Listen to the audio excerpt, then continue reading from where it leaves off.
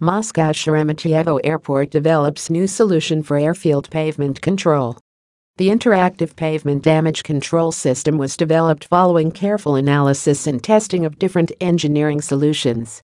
New system to monitor airfield pavement conditions. New system will assist the airport in making timely repairs and planning longer-term maintenance.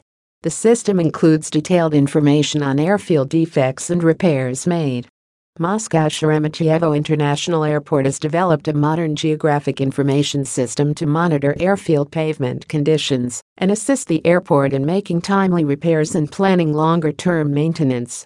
The interactive pavement damage control system was developed following careful analysis and testing of different engineering solutions. It uses the Synchron Central Airport database and is a single source of data on the actual operational condition of artificial pavement for all airfield elements. The system includes detailed information on airfield defects and repairs made, including visualization of specific airfield elements, and has a module that generates reports. The system allows Sheremetyevo Airport engineers to monitor conditions on the artificial pavement and respond promptly to any deviations, thanks to a feature that visually represents the defect on the general airport map. The system also records critical information on the airfield pavement-specific defects, including the type and nature of the defect's exact location, the date and time the defect was detected, the defect's dimensions, and the degree of risk presented by the defect.